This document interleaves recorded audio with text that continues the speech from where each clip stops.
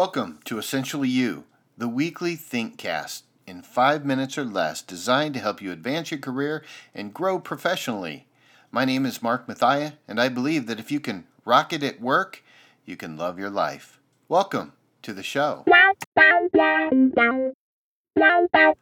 Every one of us must learn to listen to our inner voices, like two wild animals, a mischievous monkey who's filled with emotion, always getting into trouble. We'll call that the monkey brain.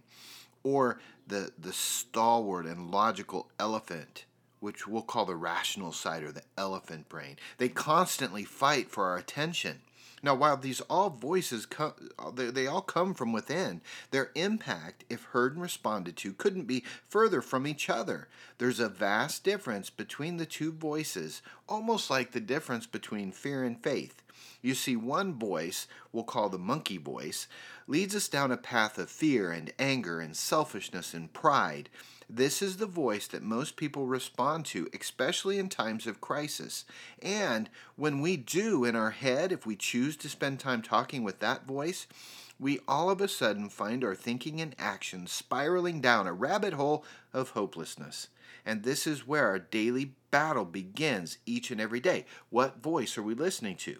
On the other hand, when we listen to the other voice, that voice of the logical elephant, that voice from within actually emanates from a different spot. It's harder to hear, takes more time and intentionality, more mindfulness. I like to say that voice emanates from the heart or the epicenter of the human condition. It's that voice that seems to be linked to the Creator and a calming voice of reason and assurance. You see, when our heads and the monkey voice says fear, our hearts and the elephant voice whisper faith. When our voices in our heads begin to usher in and serve up a narrative, we need to be able to respond to the right one at the right times. Here's 3 key ways that you can do that to make sure you're listening to the right voices. Number 1, be intentional about the crew you surround yourself with. Who's your network? Who's your friends? What voice do they feed?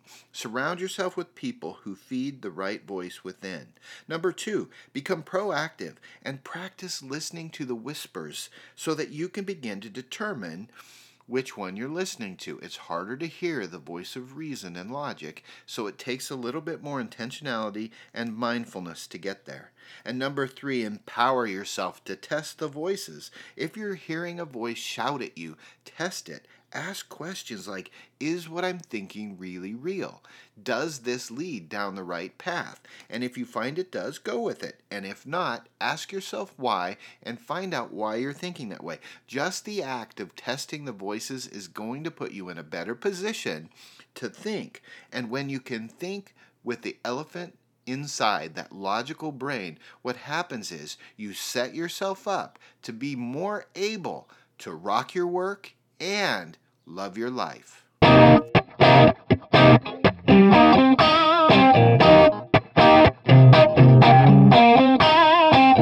now it's your turn to get out there and rock your work so that you can love your life. Not every job is going to be your dream job. I get that.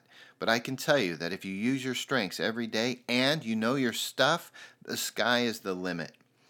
If you like what you've heard, would you consider subscribing on my iTunes feed? Essentially You on iTunes. I'd sure appreciate it. And until we talk again, please know I'm cheering for you.